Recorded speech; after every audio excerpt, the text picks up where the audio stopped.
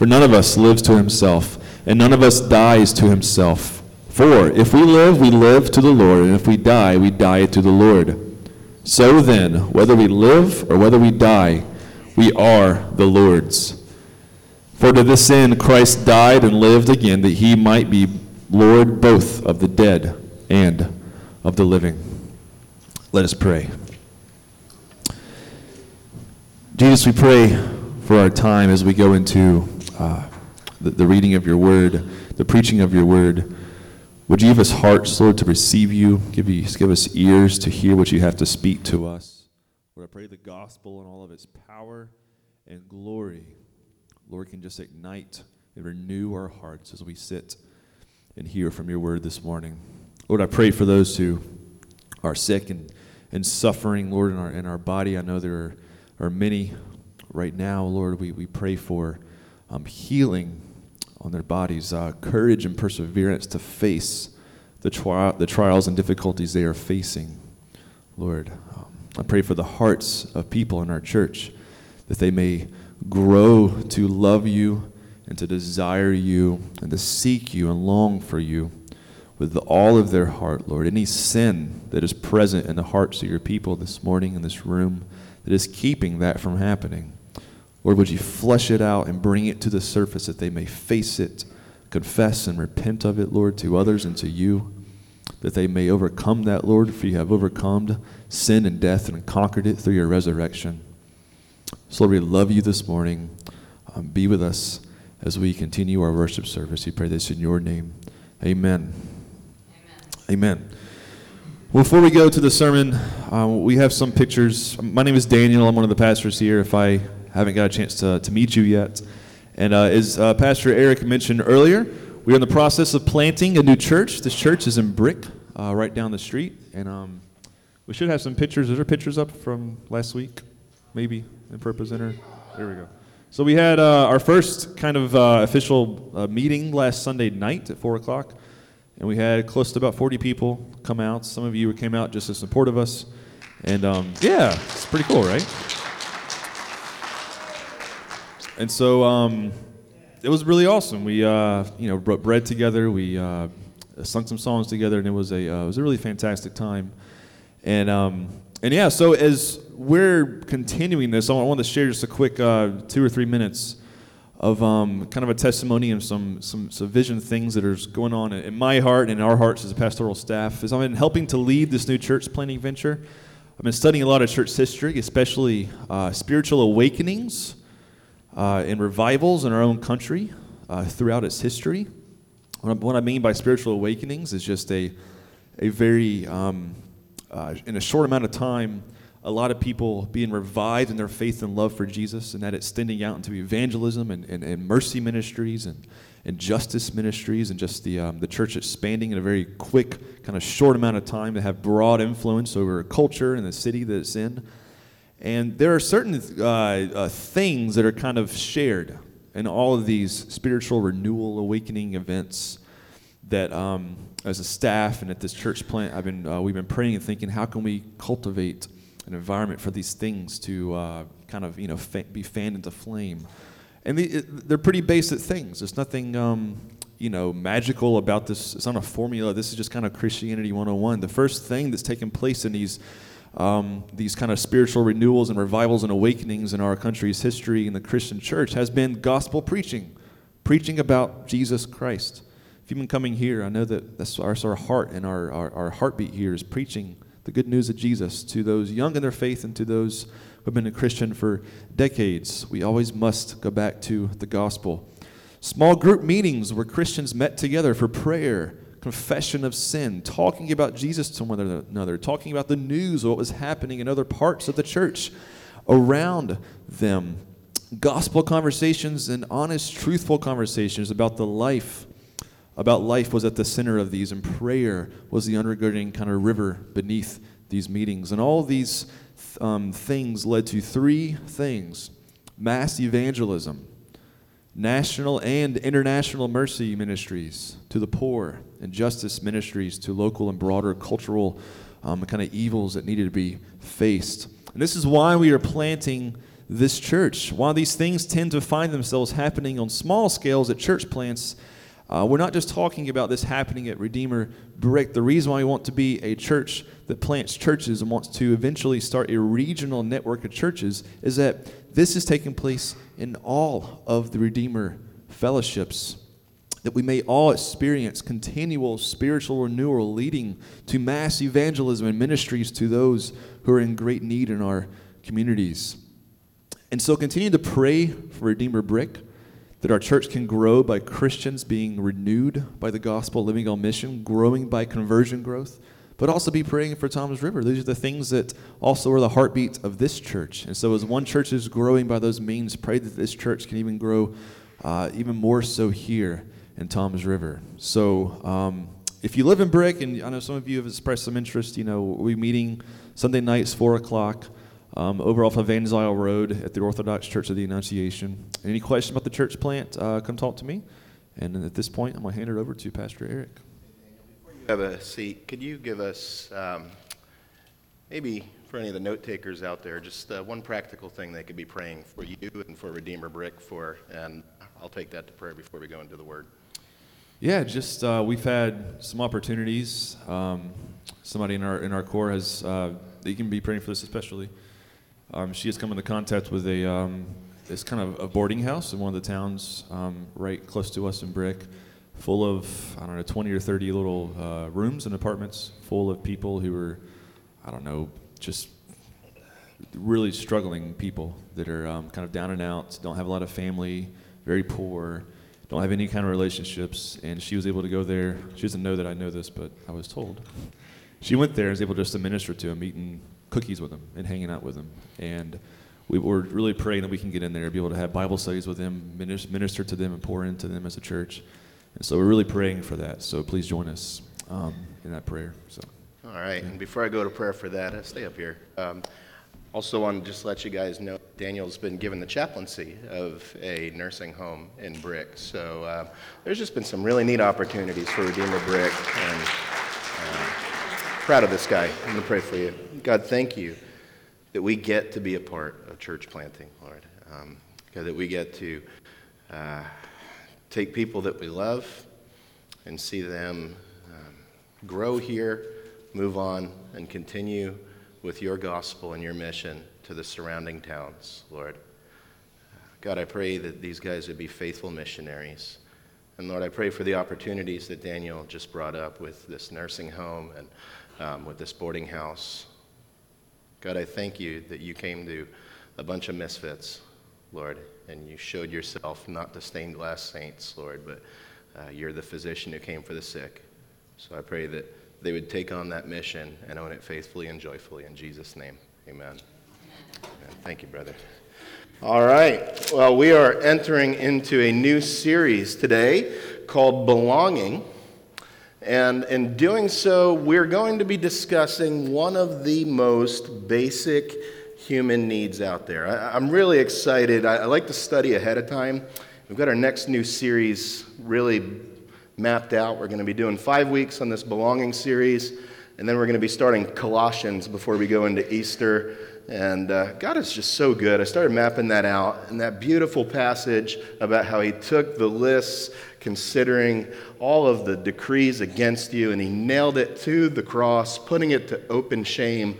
It just so happens, right, that that's going to be landed on Easter. What a perfect Easter text. And then the weeks right after are going to be, hey, you are not your own anymore. You put off the old self, put on the new self. What a great, great concept after talking about the resurrected self and the resurrected Christ. And even the passage in Colossians 4, or at the end of Colossians 3, where it talks about mothers and fathers just so happened to fall on Mother's Day. Like, it was so cool as I started to map this out. So I'm really excited to start opening the Word with you guys over the next few weeks. And this series called Belonging, I hope that you're able to see what I'm able to see in this, and hopefully able to convey to you that we are talking about one of the most basic human needs that you could have. Everybody needs to feel like they belong somewhere. It is innate to what it means to be a human. We were created to be relational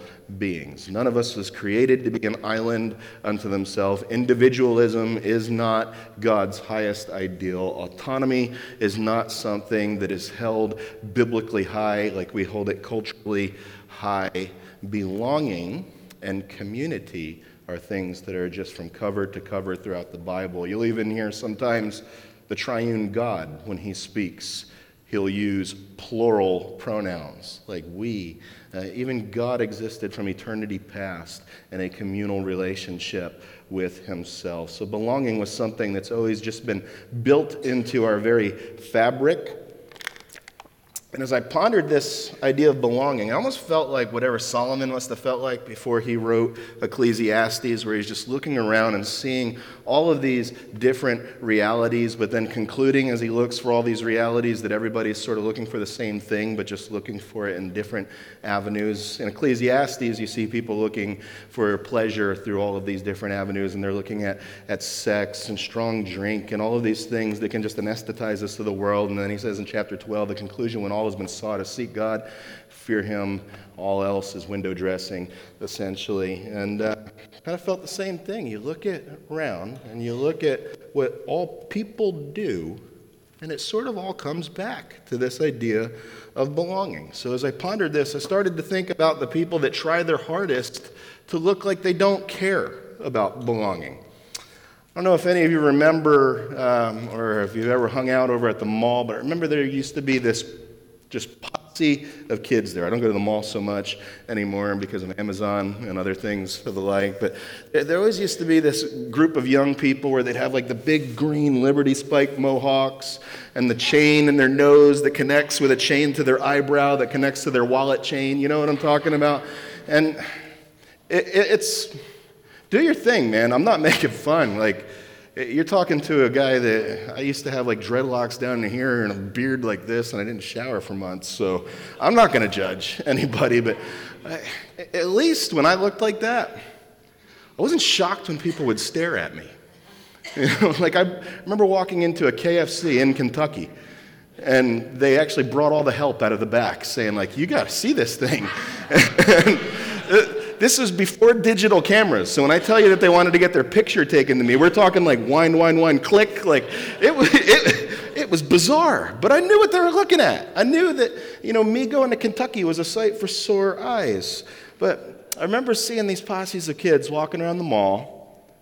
You get the second glance, but then you kind of get your tractor beam. Like, wow, man, what happens if you pull that wallet chain and it just rips that thing out of your nose? And what do you get the longer you look and you ponder things like that? You get what are you looking at? And I always wondered, like, do you really not know what I'm looking at? Like, you have chains tied to everything on your body, and your hair is green and sticks out. You know exactly what I'm looking at. You got ready today when you left the house for the purpose that I would look at you.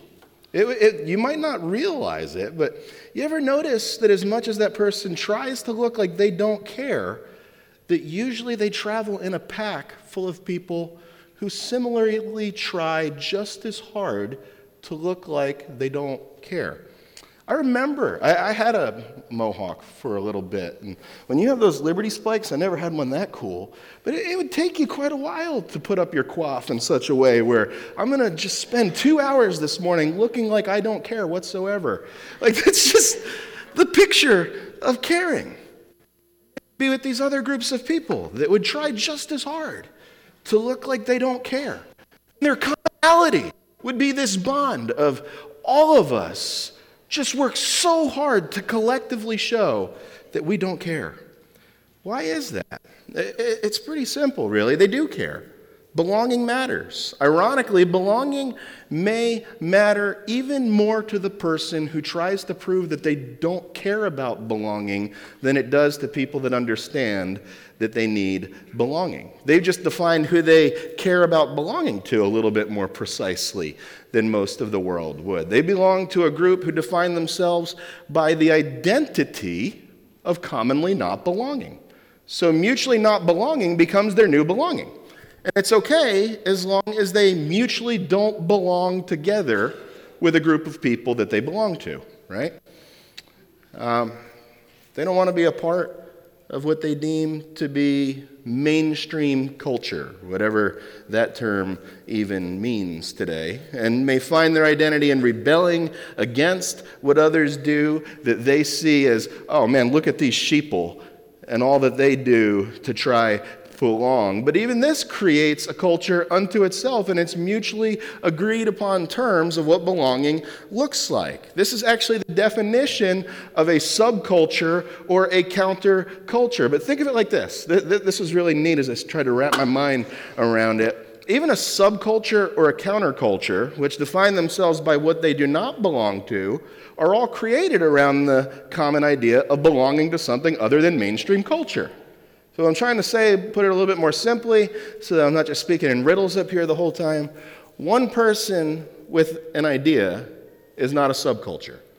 One person with thoughts is not a counterculture. In order to create a culture, by definition, you have to define that culture by what you belong to or what you don't belong to. Even if it's a subculture that defines itself by what you don't belong to, you have to have others who agree with you in what they don't belong to, creating the basis for your subculture, and the basis of that being the idea of belonging to a similar group of non-belongers.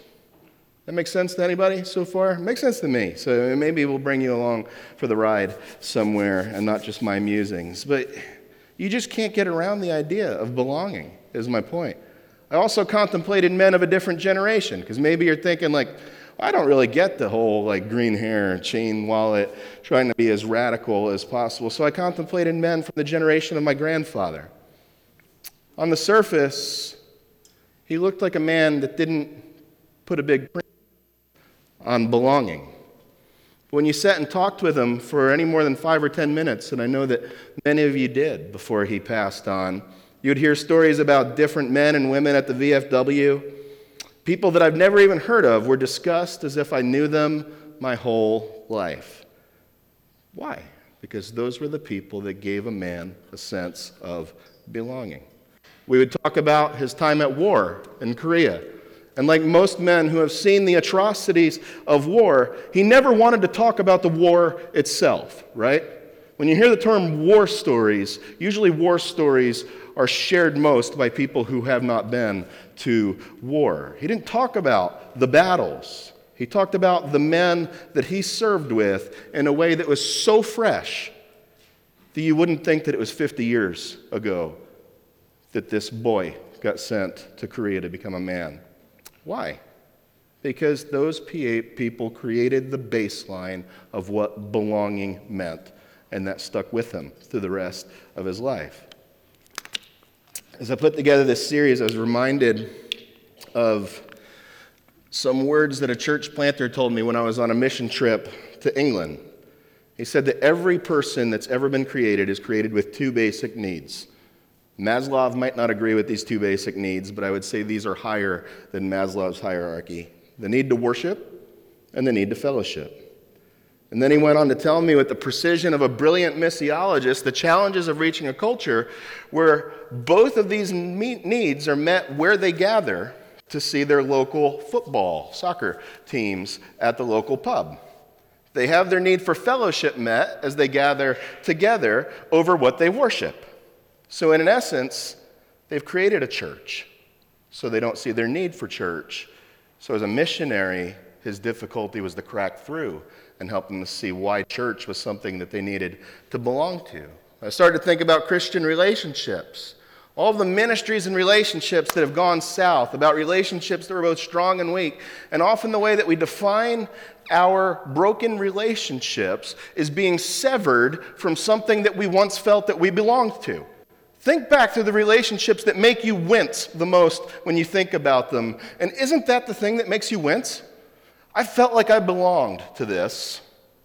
Through the decisions that were utterly sinful or I didn't understand, this was cut off. Now I no longer feel like I belong to something where I once derived meaning, and now there is sadness, pain, bitterness when I look back on that relationship. Or you think back to the opposite side of the coin. Your most comfortable relationships are often defined by the people that you feel like you belong to the easiest without having to put all that much work to feel like you fit in or you truly belong. Why is one relationship that we look back to as something that makes us wince, and the other relationship is something that gives us comfort because we no longer have to feel like the proverbial square peg in a round hole? And it comes back to this idea of belonging. So why do people care about belonging so much? Because we were created to care about belonging. We're about to get into our scripture, but one of the things we use as a teaching tool for our kids are catechisms. And I just wanted to give, I know that we just read one in our time of worship. When I got saved, I thought catechism was like a dirty word that just meant dead religion, because all I knew of catechism was the different kids that used to go to CCD growing up, and you would ask them, hey, do you enjoy that? No, it's just something where I have to give up something every Lent and pretend that I'm not doing it so that God will be happy with me. And they never really enjoyed this idea of catechism. So for me, I thought catechism was associated with dead religion. It is not. Catechism just means we're taking basic truths and teaching them in a way where somebody can become grounded in them and understand them through repetition. So a question that we ask in the New City Catechism is, what is our only hope in life and in death? And that's that we are not our own, but we belong body and soul, both life and death, to God and our Savior, Jesus Christ. That was taken from what you guys just read earlier during the time of worship. That's an abridgment of the Heidelberg Catechism. What's your only comfort in life and death? And I'm not my own, but belong body and soul, both life and in death, to my faithful Savior, Jesus Christ. He has fully paid for all my sins with his precious blood and has set me free from the power of the devil. He also preserves me in such a way that without the will of my heavenly Father, nor can a hair fall from my head. Indeed, all things must work together for my salvation. Therefore, his Holy Spirit, he also reassures me of eternal life and makes me heartily willing and ready from now on to live for him. These statements show and observe what I was basically saying you can see just by watching. We find our identity in terms of belonging. And said another way, we find our identity in terms of who we belong to. But these statements are further confirmed by Scripture. I would ask that you would turn to Romans 14. We find our identity in terms of our belonging, and we find a better understanding of our sense of belonging when we understand who we belong to. So our first message in this series, Introduction Over, is going to be looking at the fact that we are not our own, but we belong to God. In the first 6 verses of chapter 14, it's going to show us something pretty neat about belonging to Jesus, and that's that Jesus takes all kinds of misfits. Look with me at the first 6 verses. As for the one who is weak in faith, welcome him. Do not quarrel over opinions. But do not quarrel over opinions. But do not quarrel over opinions. Do not quarrel over opinions.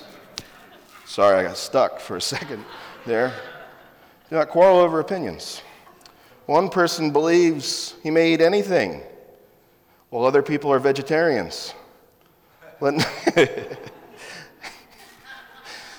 Let us not, I think I just did the opposite of what verse 3 is about to tell me to do.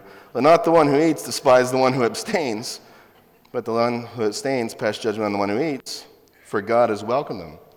For who are you to pass judgment on the servant of another?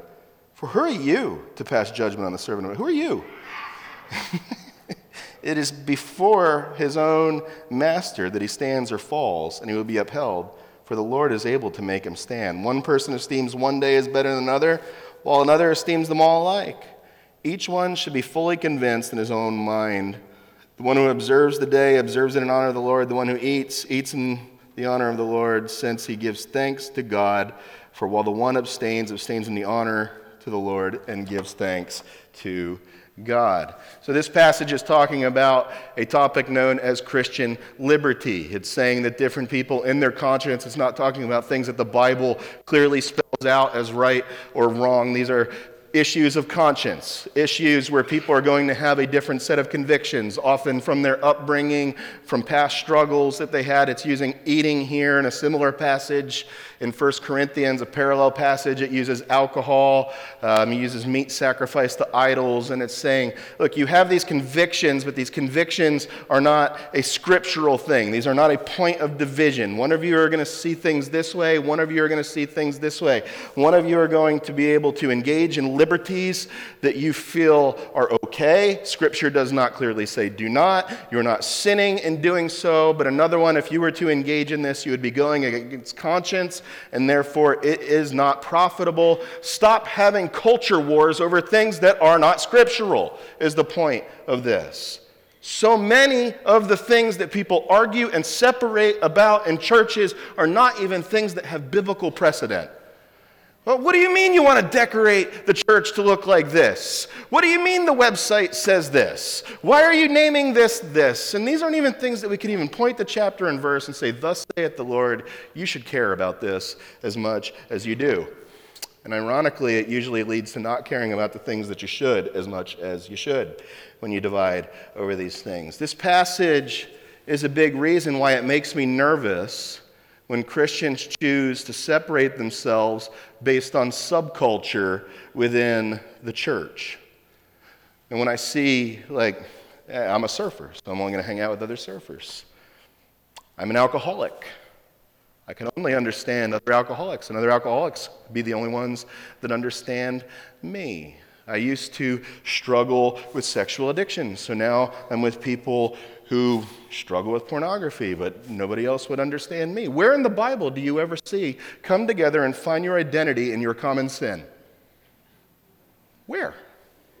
I could show you everywhere where it says, come together and find your identity in your common Savior.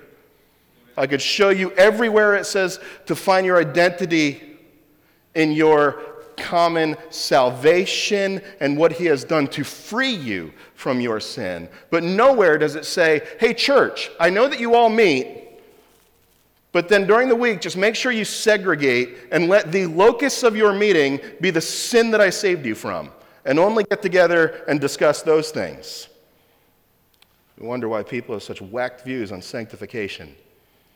People can find their sense of belonging by belonging to a group of people who belong to Jesus plus something else. Listen to that. That's not the same as belonging to Jesus. Finding your identity in a group of people who find their identity in belonging to Jesus, you're talking about a second reduction. You're not going right to the main source, man. You don't have to find your identity in people who find their identity in people who find their identity. It becomes inception. It's an infinite regress. You could go straight to the head guy in charge. There's no mediator between God and man, except the man Christ Jesus. God casts a wide blanket when it comes to belonging. God's view of the church is that there is nobody that's too much of a misfit to belong, because you're all a bunch of misfits. God came here to the island of misfit toys so that he could save a Charlie in a box, a pistol that shoots jelly, the elephant with pink spots, and for you to delude yourself that you're anything but that is self-delusion. Thank God that he came to you, the island of misfit toys. Don't live life trying to claim that you're not a misfit. He didn't come for the non-misfits. He couldn't have been clearer about that. He says, I come for the misfits. This is the reason that I put on flesh and walked among you, so that the misfits might know that they have hope in a Savior that is Jesus Christ. There is nobody that does not belong to God's redeemed misfits. He doesn't mean that we're all going to be under one roof and then splinter into groups based on affinity and life stage as soon as we engage together under that roof. Man, I'm not even just talking about gathering based on your sin. Might kill a couple sacred cows here. If you only hang out with people that are your own age, the Bible calls that idiocy. I want to be just as frank on that as possible. Go and read 1 Kings if the only people you hang out with are the people in your age and income bracket. Solomon did that, and it tore the kingdom in half. He was offered, hey, would you like a wide berth of wisdom filled with younger people and older people and be able to get counsel from them? And he said, no, I'm a 20-something, and I know everything that there is to do and know, like every 20-something. So therefore, just give me a bunch of 20-somethings, because that'll work out well. No, that doesn't work out well. But gosh, same message to older saints. If all you do is sit around and talk about the over-entitled millennials and have never spent time with one, shame on you. You're living the same folly that was talked about in 1 Kings. These younger people, how are they supposed to know? The only reason you know is because somebody older and wiser spent time with you when you were younger and formative. So if you're not doing the same, how do you expect them to know? And why on earth would you ever impugn them for not knowing if you haven't taken the time to invest? We're not supposed to just splinter into different affinity groups. That's what the first 6 verses are all about. That's not where our sense of belonging derives. Our sense of belonging doesn't come from just, hey, they share the same struggle, they share the same hobby, they share the same thing that they get excited about. So therefore, there might be 200 people here, but these 8, they're the ones that get it. You need each other to grow as you're called to grow. If that's where the church was supposed to be, then why would God exhort the people to walk in both liberty and grace while at the same time being mindful of those who are different than you?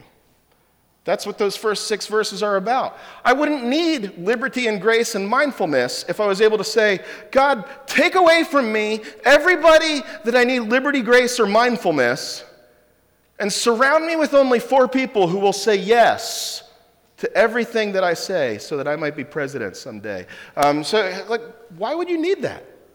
What would actually take you to give of self and be able to say, I'm not going to just pursue what makes things easy for me, but I might even mute that for the sake of loving somebody else. And then in verse 6, Paul does something else that's brilliant. In the previous verses, he showed that we don't belong to anything else based on affinity, human commonality. Now in verse 7, he's going to show that we don't belong to ourselves either. Look at verse 7 with me. It says, for none of us lives to himself, and none of us dies to himself. Often I'll encourage you guys to go back in time and envision what it was like being boots on the ground when a section of Scripture was written so that you could get the impact of what the biblical author was trying to get at. But this is one of the few passages where I think it might be more poignant now than when it was actually written. I don't know if people in a communal context that the Bible was written to would be able to understand just how radically individualistic people of today are. So being told, don't live for yourself, man, is that poignant in an autonomous, individualistic society that holds the individuality of the person above communal living. The predominant view of today is of one belonging to self. Most couples I've ever sat with who are ready to just say, okay, we're done, we're pulling the plug on this marriage, it's time to move on, I need to get a divorce. The next statement out of their mouth is, I got to do what makes me happy. Yeah. Consumerism is driven by what? I don't need it, but I have to have it because I got to do what makes me happy. Question, with everybody doing what makes them happy, why does every statistic that you'll ever read show you that people are less happy right now than they've ever been? Could it be that we were never made to live for ourselves? If we truly don't belong to ourselves, then we'll demonstrate that by consciously being able to say no to ourselves so that we could say yes to God. Let me be real with you. If I asked you who you belong to, would your spending habits reflect that that's the truth? Like if you said, oh man, I'm not on my own, but I belong to God.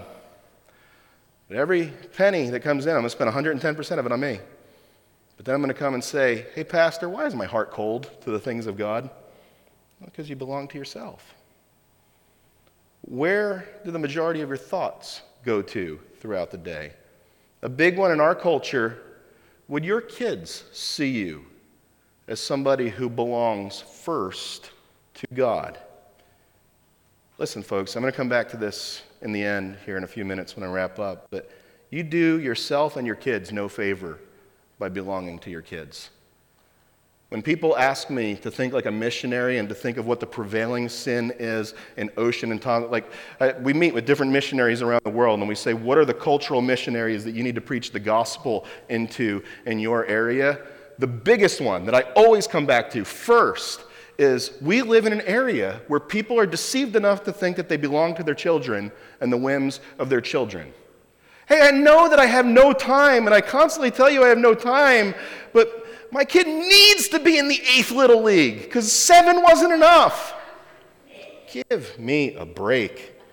Give me a break. It's time. If every time you come to a crossroads, the first way that you tackle it is, well, what works best for me in this situation? Then it's really an evidence that you belong to another, but that other is you. God's job is not to see where you want to go and then jump in for the ride so that he could bestow blessings upon you as you live out your will on the destination that you're headed for. God's call in your life is not so that you could say, I love me and I have a wonderful plan for my life. Now, God, could you be my co-pilot? I'll even put a bumper sticker on that says that you are. If we truly belong to God, then it should come up in practical decision. That was the point of the previous 6 verses. Paul broke it down as simply as eat and drink, as simply as the things that you put on your mouth.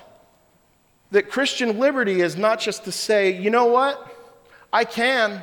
Just because you can doesn't mean the same as I should. That's why Paul started his great section on love with all things are lawful, but that doesn't mean that all things are profitable. Someone who is not their own is not going to look at how to maximize what they can get for themselves out of every situation before responding. They're going to look at a grid as I am not my own. When is the last time that you consciously decided to say no to something that your flesh desired for the sake of belonging to one another? And one thing I want to be careful of is this text is not preaching asceticism. Asceticism is this idea where you essentially just teach your flesh to say no to everything that would engage your flesh. One of the things that's become very popular, there's even shows on, what's that station that chicks watch that dudes never watch? There's a show called Minimalism on that station. How you can be happy living a minimalistic lifestyle. Can you be happy living a minimalistic lifestyle? Sure. By having less debt, by having less stuff to dictate your actions, that you're not spending all of your time trying to manage your stuff. You're living within your means. You're eating based on when you're hungry, not just if you're bored, then I'm going to solve this boredom by stuffing another Twinkie in my face. Not falling into the rut that you need the latest new shiny to keep up with the people around you. Those things can be helpful, but no amount of minimalism will ever help you find meaning because they're not enough without verses 8 and 9, and this is where we'll wrap up. Look with me at these verses. It says, for if we live to the Lord, and if we die to the Lord. So then whether we live or whether we die or whether we are the Lord's. For to this end Christ died and lived again, that he might be Lord both of the dead and of the living. So after showing that we don't belong to others and we don't belong to ourselves, Paul masterfully shows that we belong to God. What does that mean? Turn over a couple pages to 1 Corinthians chapter 6. Same sentiment as this passage, but I love the way that it's worded in verses 19 and 20. He says, "Do you not know that your body is a temple of the Holy Spirit within you, whom you have from God? You are not your own. You've been bought with a price. So glorify God in your body." We belong to God. I find it really interesting that if you go back to Romans 14 and you look at verse 11, that he quotes Isaiah 45:23, which is also the same passage that he quotes in Philippians chapter 2, the great passage about Christ humbling himself and emptying himself for your benefit. He says, "As I live, says the Lord, every knee shall bow and every tongue shall confess that he's God." So he uses Philippians 2 to show that even though Jesus is God, even though Jesus was the only one to ever be born on this earth that had the right to belong solely to himself, that he still didn't seek after self. Or as Philippians states it, even though he is God, he did not consider equality with God as something to be grasped, but he humbled himself and became a servant. And in doing so, he gave himself fully over to the will of the Father. If Jesus came here as God, very God, and lived with a sense of, I am not my own, but I belong to God, how much more does that apply to us? So what does it mean to belong to God? It's going back to our covenantal relationship. This whole idea of belonging just means that we were created to be in covenant relationship with him. We're bonded with him forever. This is what we celebrate when we come to the Lord's table, that he has made a new covenant. He's taken away the tablet of stone that was written on human hearts, and he replaced it with a heart of flesh so that he could say, "You are not some list of doing and don'ts. You are my child, and you are in relationship with me forever." It's also pointing out the Imago Dei. He's not saying this to horses and pigs and caterpillars because they were not image bearers of the divine God, but by you have intrinsic value. This is why we fight for the right to life. This is why we believe that life starts at inception. This is why we value such things, because there's no one else. There's no other being that's been created in the image of God. So by being an image bearer, you are indwelled with an inherent sense of dignity. You belong to him. And God, now what sanctification is God actively working in you, restoring the Imago Dei. He's restoring the image of God within you, turning you back into an image bearer for his glory. God is using us as agents of restoration and reconciliation as he works in you to be an image bearer to a world who needs to see the image of the invisible God. There is no greater example of this than Jesus Christ in the garden before going to the cross. He said, "God, if you're willing, let this cup pass from me." You know what that's saying? God, if I belong to myself, I'd much rather not have to taste of this cup. But not as I will, for I don't live to myself, Lord. And I'm also willing to do what's not beneficial for me for the sake that others might prosper. But as you will, is the way he finishes that prayer. God, ultimately, I belong to you, so do with me what you will, Lord. It's not always easy. It's a hard line to walk. I don't live for others, but the first 6 verses tell me to be conscious of others. I don't live for myself, but I belong to God. Anywhere along the place of that syllogism, it can go off the rails. That's why the writer of Hebrews uses the example of the garden to encourage us to remember our identity and remember who you live for. He says, "You've not yet resisted to the point of shedding blood against sin, have you? Therefore, set your eyes on Jesus, the author and perfecter of your faith, who for the joy set before him endured the cross, despising the shame, is seated at the right hand of the Father. He gives you the perfect example of him who knew that he did not live to himself or belong to himself, but he belonged to God. So some practical ways to see if your identity is truly rooted in who we belong to. Look at your relationships. Are your relationships based on God's calling for your life to be a faithful disciple, disciple maker, and missionary? Or are they based on affinity, common life stage, and common interest? Where does your heart most often belong? Tangibly, when have you consciously made a decision to not belong to yourself, to go against the grain of it feels good-ism to be able to belong to another? Have you tried to find meaning in belonging to others? Friends, that will fall apart quickly, doesn't it? Most church hurt that I see, that people, I'm not talking about just hurt feelings, I'm talking about the hurt that defines you, that people just refuse to get past. You have to wonder, did you get disappointed when you found out that you didn't belong to others, or you thought you belonged to others and then the others disappointed you? Rather than setting your rocks on the one who is higher than I, who will never, ever disappoint. Can you think of ways that you denied yourself in order to live to belonging to others? Do you demonstrate it to your kids? Have we committed to not grow a generation of Veruca Salts who, I want a goose that lays golden eggs for Easter? Just no. Just stop. No. Is that word in your vocabulary when you talk to your precious little perfect angels? And let's end where we began. What is our only hope in this life and the next? That we are not our own, we belong to God. So where is your hope? Is it in a good job? Is it in a good union that'll make sure that you don't get fired if you run your mouth? Is it in a family of origin? Is it in your relationships? That even Jesus' relationships were woefully disappointing, weren't they? Our only hope in this life and next is that we are not our own. We belong to God, and we're going to taste of that as we go to communion. Let's pray. Jesus, thank you. We are not our own. We've been bought with a price. We celebrate that price right now.